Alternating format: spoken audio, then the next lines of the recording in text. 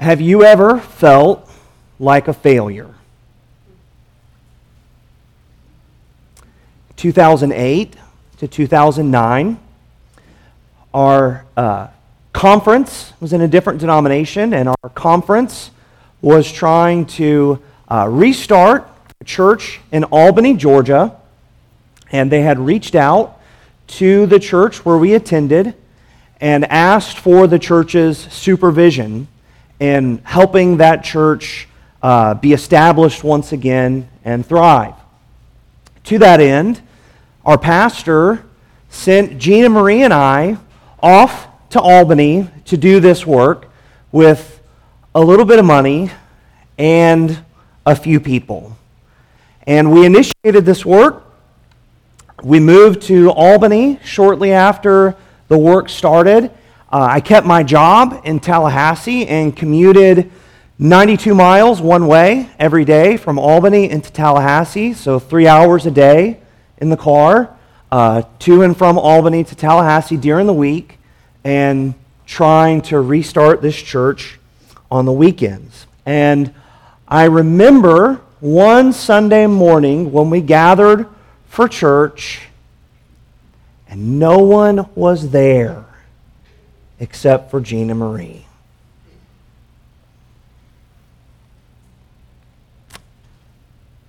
I'll never forget how I felt quitting the project. I'll never forget calling my conference superintendent, our family and friends. I'll never forget telling our pastor back in Tallahassee and the church that had sent us out. I felt like such a failure.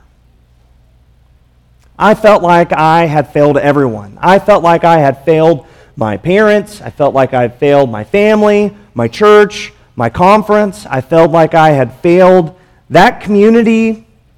And last but certainly not least, I felt like I had failed God.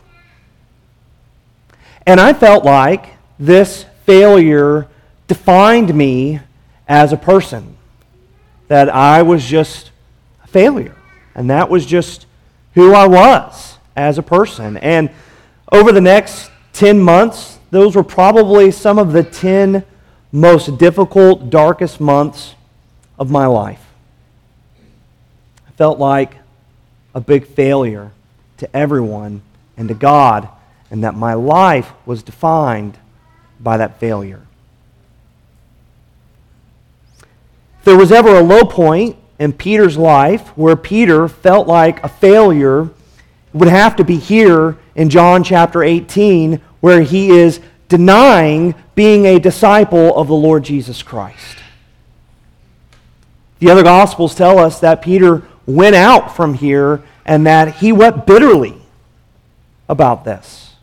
It's not by accident that he denies Jesus 3 times, just as Jesus had foretold, and that when he sees Jesus again after this, eating breakfast with Jesus, Jesus asks him 3 times if he loved Jesus. Was Jesus' gracious reinstatement of Peter. And Peter learned what some of you sitting here have learned and what I have learned, and I hope all of you will remember if you ever feel like a terrible failure in your life and in service to the Lord. I want you to remember this. Disciples who fail have a Savior who forgives. Disciples who fail have a Savior who forgives. And that's what Peter learned here through his failure. He failed Jesus big time, didn't he? But he had a faithful Savior who didn't fail to forgive Peter. Let's look at this passage together. And I want you to see here first, even the best disciples can fail to follow Jesus. I want you to see that here in this passage. Number 1, even the best disciples can fail to follow Jesus. Jesus has been arrested.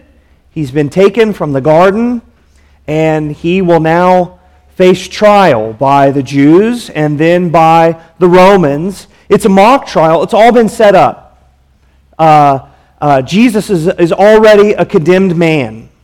They are intent on putting Jesus to death, and they will do so by any means necessary. And Jesus knows this, and he has prepared his disciples in his farewell discourse that we've studied.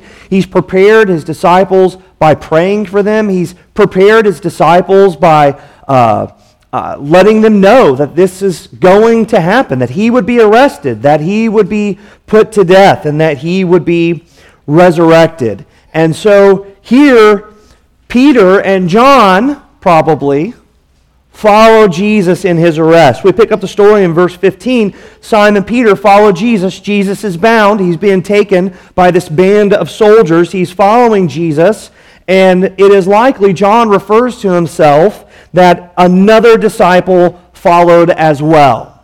So you get the picture. The other disciples have dispersed. The other disciples have departed. 2 disciples are following Jesus as he's carried away by his arresters. It's Simon Peter, and it is the other disciple, likely the author of this gospel. John, let's just consider that it's John here for a moment. I'll refer to him as John. John arrives to Annas' house where Jesus is taken for the first portion of his Jewish trial. And John is granted access. He enters with Jesus into the courtyard of the high priest, John tells us. He is able to go in. However, Peter apparently arrives at a different time. He is following, as the other gospel writers will tell us, from afar. He's not following closely along with Jesus as he's being carried away. So he arrives at a later time, and they won't let him in. So John is apparently known by the household of Annas, the former high priest, and he gains access for Peter into the house. Goes to the gate, and Peter is able to go in, and there is apparently a servant girl who is keeping watch at this gate, and it is late at night. It's moving into the later hours of the day, and we can presume that it's dark outside, and you can imagine all the commotion that's happening as Roman soldiers and temple police are carrying Jesus to this very affluent figure in Jerusalem, Annas, the former high priest and father-in-law of Caiaphas, the current high priest. And so you can just imagine the household is all assembled, right? All the lights are on. Everybody is awake and out of bed, you might say. And so here Peter, as he gains access to the house through his fellow disciple, the other disciple, who is likely John, he is asked by the servant girl if Peter is numbered along with the other disciples. So apparently, John had let her know upon his entrance that he was a disciple of Jesus. And so the servant girl presumes Peter is one of the disciples too. And how does Peter respond? Look at verse 17. What does he say? I am not. Jesus, through the Gospel of John, has revealed himself as the great I am. From Exodus chapter 3. I am the good shepherd. I am the gate. I am the true vine. And here Peter, by contrast to Jesus, reveals himself as the great I am not. Peter is asked, are you one of Jesus' disciples? By a little servant girl. Peter answers, I am not. And Peter joins himself away from the commotion with those who have awakened themselves and have started a fire and are warming themselves by the fire. There is Peter with them. John cuts from the scene there and moves to the scene of the interrogation of Jesus. We'll look at that here in a moment.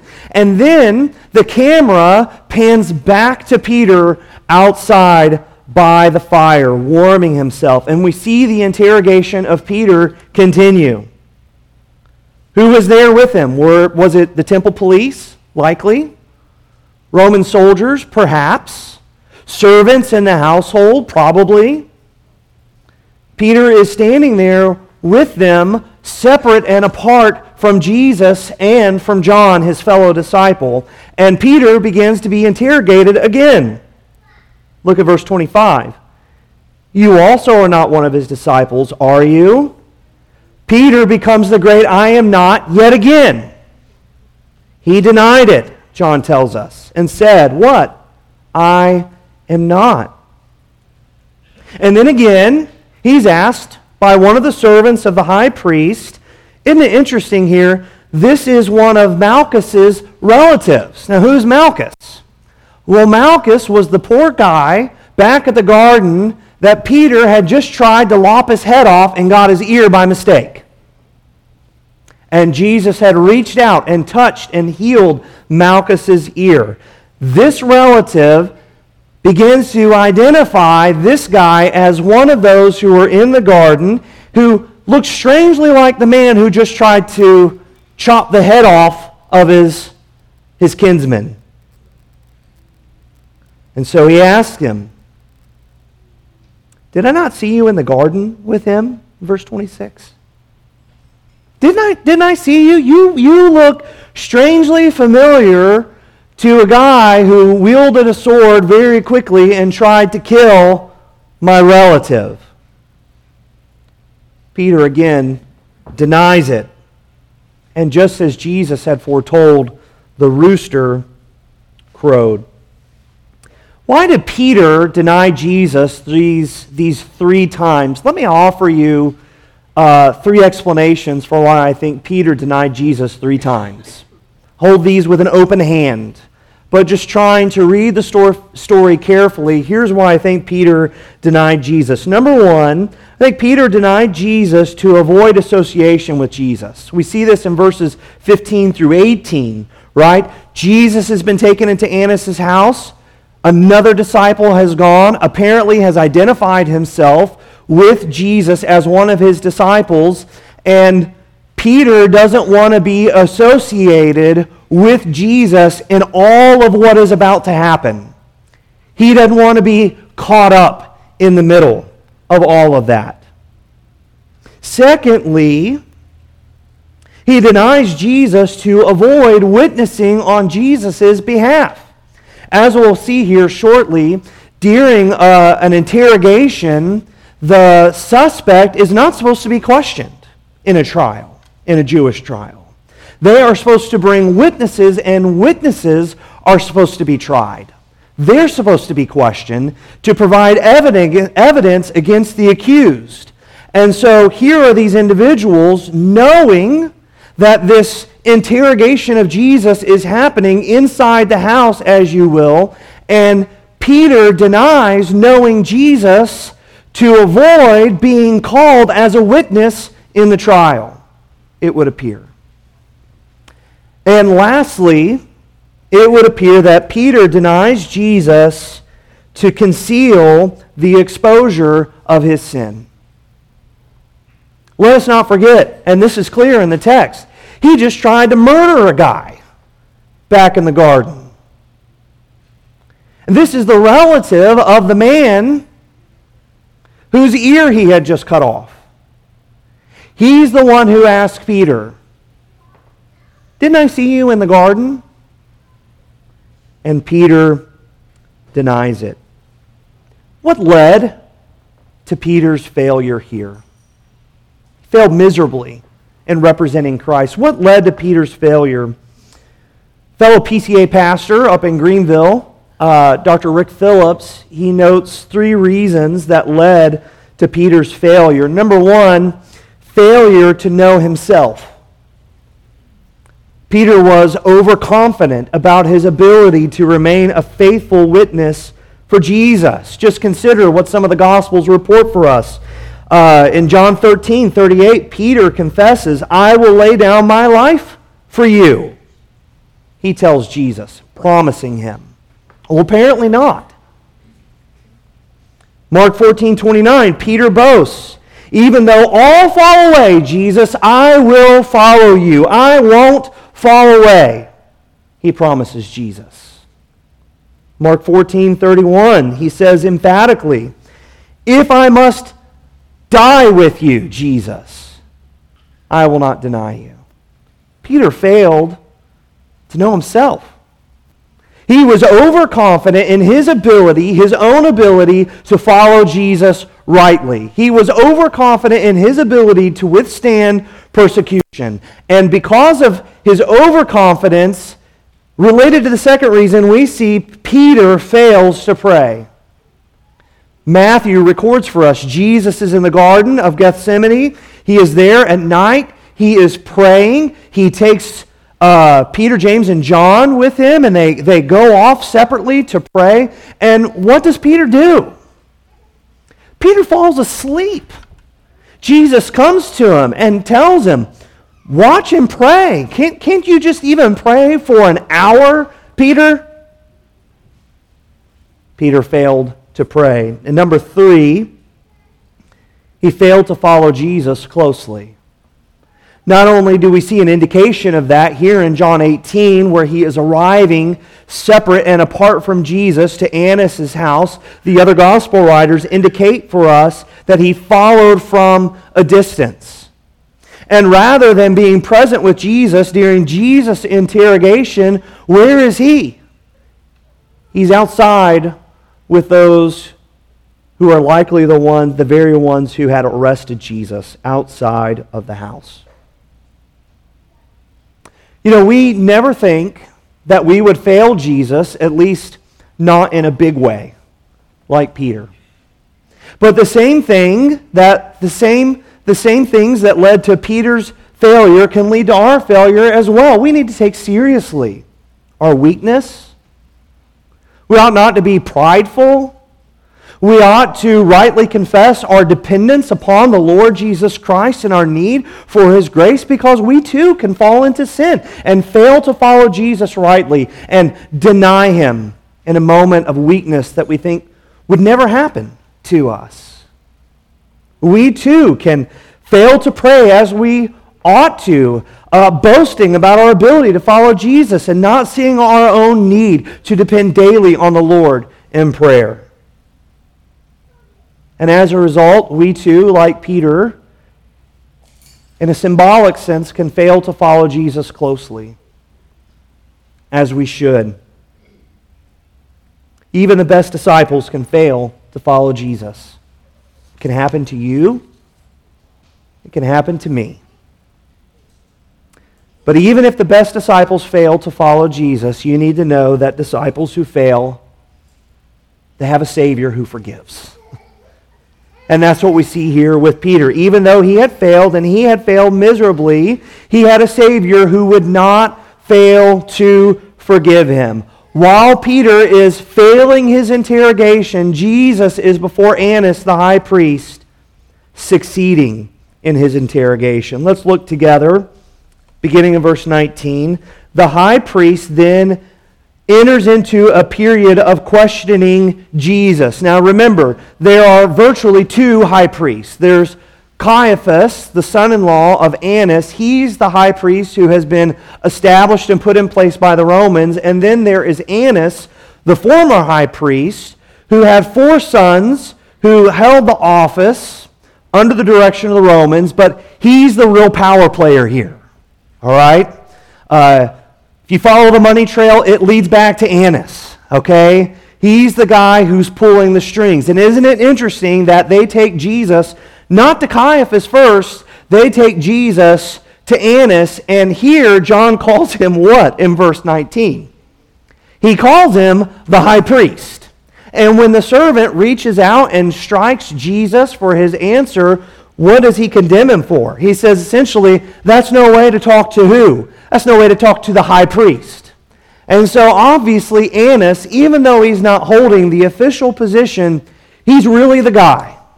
All right? He's the real one with all the authority and all the power. He's the most affluent religious leader in all Jerusalem, and he begins to question Jesus about two things. Number one, look at verse 19. He wants to know how successful Jesus has been. Who are your disciples, Jesus? How many disciples have you gathered? Who has decided to follow you? Have you decided to stage a riot in Jerusalem and to overrun and to overthrow the temple and to remove the Sanhedrin from their office and establish yourself as the superior one guiding and directing the temple? Have you put followers in place that in the occasion of your arrest they would stage a riot in Jerusalem and threaten the safety of everyone? How many people have decided to follow you, Jesus? And so here Annas, seeking to preserve his power, is interrogating Jesus about his disciples. And he begins to interrogate Jesus about his teaching. What have you taught them? What have you said? How do you understand the Scriptures? How do you understand the prophets? How do you understand the Mishnah? How do you understand the responsibility at the temple? He is interrogating Jesus. And notice how Jesus answers, or rather, notice how Jesus doesn't answer. He only answers one of two questions from Annas. He doesn't answer about his disciples, only about his teaching. Verse 20, Jesus answers him, I've spoken openly to the world. I've always taught in synagogues and in the temple where all Jews come together. I've said nothing in secret. What Jesus is saying here is, my teaching is not secretive in any way, shape, or form. The very things that I've said with my disciples in private, I have also said openly to everyone. There is not a secret coup that is being staged here, is what Jesus is saying. Anyone has had access to my teachings, not only in the synagogues, but also in the temple. And Jesus is saying here, he has not attempted to conceal or hide a single thing. And then Jesus begins to turn the tables on Annas in verse 21. Why do you ask me? Isn't that interesting? Who thought he should be asking the questions? Annas should be the one who's asking the questions. And Jesus turns the tables on Annas and says, why do you ask me? Go ask those who've heard what I've said to them. They know what I've said, Jesus answers him.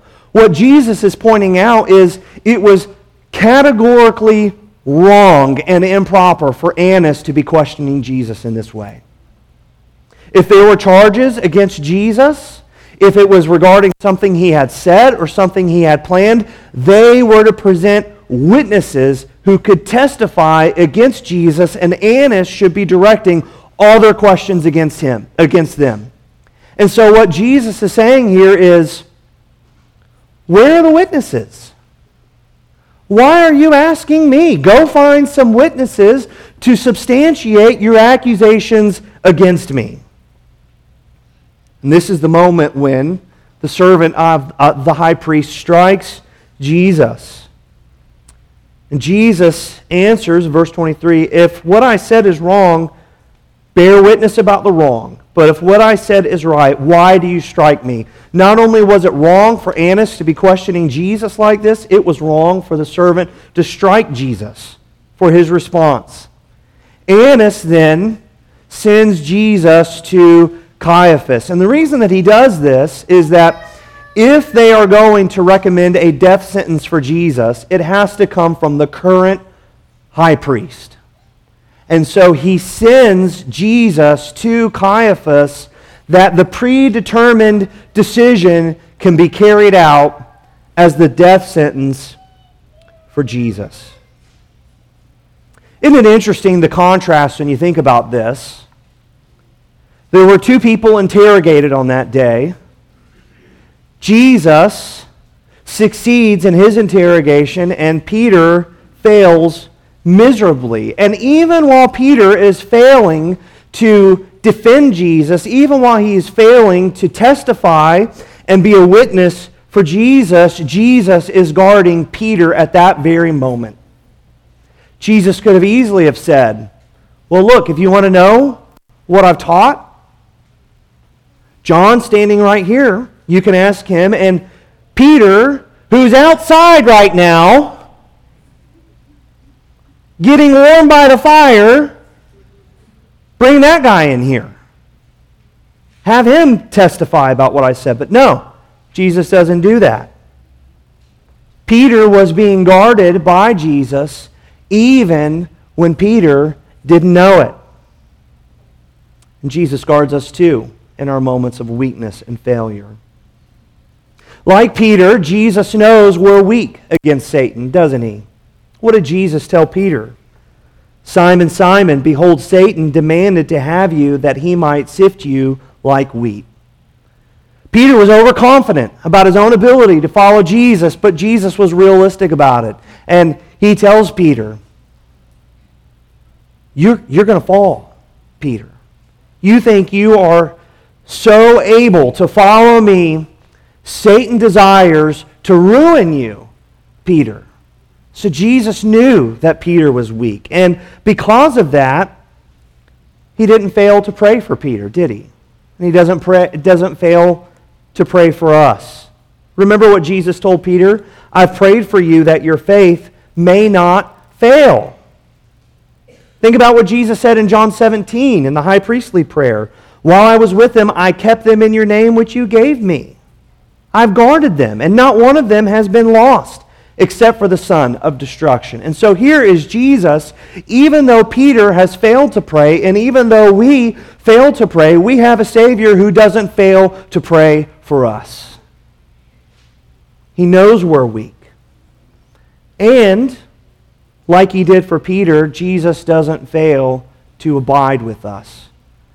Peter failed to follow Jesus closely. He tried to follow from a distance, rather unsuccessfully. But Jesus abides with us, doesn't he? How does he do that? He does so by his Spirit. He tells his disciples in the book of Acts that he would abide with them by his Spirit, that he would empower them by his Spirit and enable them to be witnesses. And who was it that preached the sermon on the day of Pentecost? It was the very guy who failed miserably to be an effective witness for Jesus. Now we have to pause here and consider what appears to be an inconsistency. If Jesus did all that for Peter, why did he still fail? Because he failed, didn't he? Did he fail? Did he sin? Did he deny Christ? Oh yeah. Big time. But he wasn't lost. Just as Jesus had said in John 17 that he had guarded those the Father had given them, not one would be lost. Here is Peter in this moment. Even though he's failed, he's not lost, and he'll soon be forgiven. Why? Disciples who fail have a Savior who forgives. Even the best disciples can fail. Jesus protects his disciples who fail. And what happens to them? Well, failed disciples become forgiven disciples because of an unfailing Savior. Jesus was unjustly interrogated for Peter.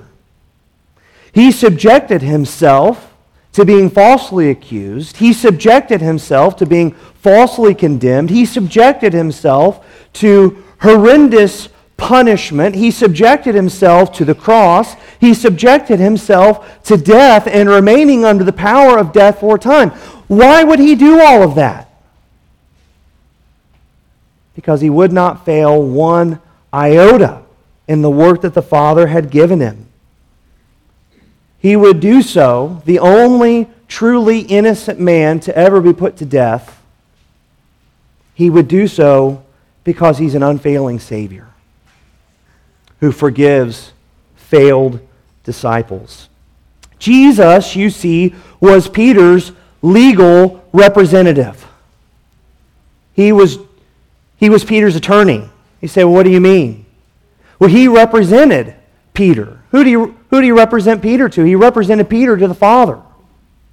Even though Peter had failed, Christ came and represented Peter, all his failures, all his sins. He represented Peter, and he took upon himself every single punishment that Peter deserved for every single sin, even those that are not mentioned here, including denying his association with Jesus. And can I tell you something, friend? If we're in Christ, Jesus has done the same thing for you and for me. He has gone before the Father, representing you. He has bore upon himself all the punishment that you and I deserve for our sin. And we deserve sin. Or we deserve punishment for sin. Jesus has come and he has represented you and me. He has taken upon himself the punishment. And by his mercy and grace, we are set free. I tell my kids, this isn't real fancy theological language, but it's useful. I tell my kids that grace is when we do receive what we don't deserve. Peter received forgiveness that day, and can I tell you, he didn't deserve it. And if you and I are in Christ, we have received forgiveness for our sins, and can I tell you something? We don't deserve it. Mercy is when we don't receive what we do deserve. Peter deserved to be the one interrogated on that day. Peter deserved to be the one who went to the cross to pay the punishment for sin. And you and I, we deserve to be punished for our sin. We would rightly be condemned by God and eternally separated from him. But because of God's mercy, we don't receive what we do deserve. We receive a pardon and we don't receive God's judgment. Why? Because we had a legal representative who stood in our place and our sins have been forgiven. And I wonder if this morning, if you truly have faith in that. I wonder if this morning, if you say, look, I have failed in big ways, Pastor. There are sins in my life that are shameful. There are events in my life that there's no way that I could rightly be a disciple of the Lord Jesus Christ. I struggle with it, Pastor.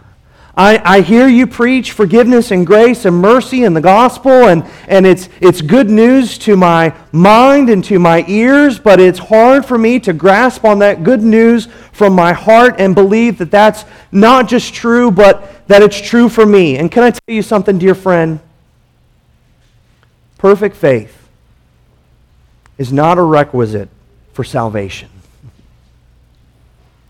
You don't have to have a perfect assurance in order to have a perfect Savior. Why? This is what the Lord does. Disciples who fail have a Savior who forgives. And He hasn't failed them, not for a moment. And His promises for you and for me to persevere in this life, they won't fail either. And you can take that to the bank. Let's pray.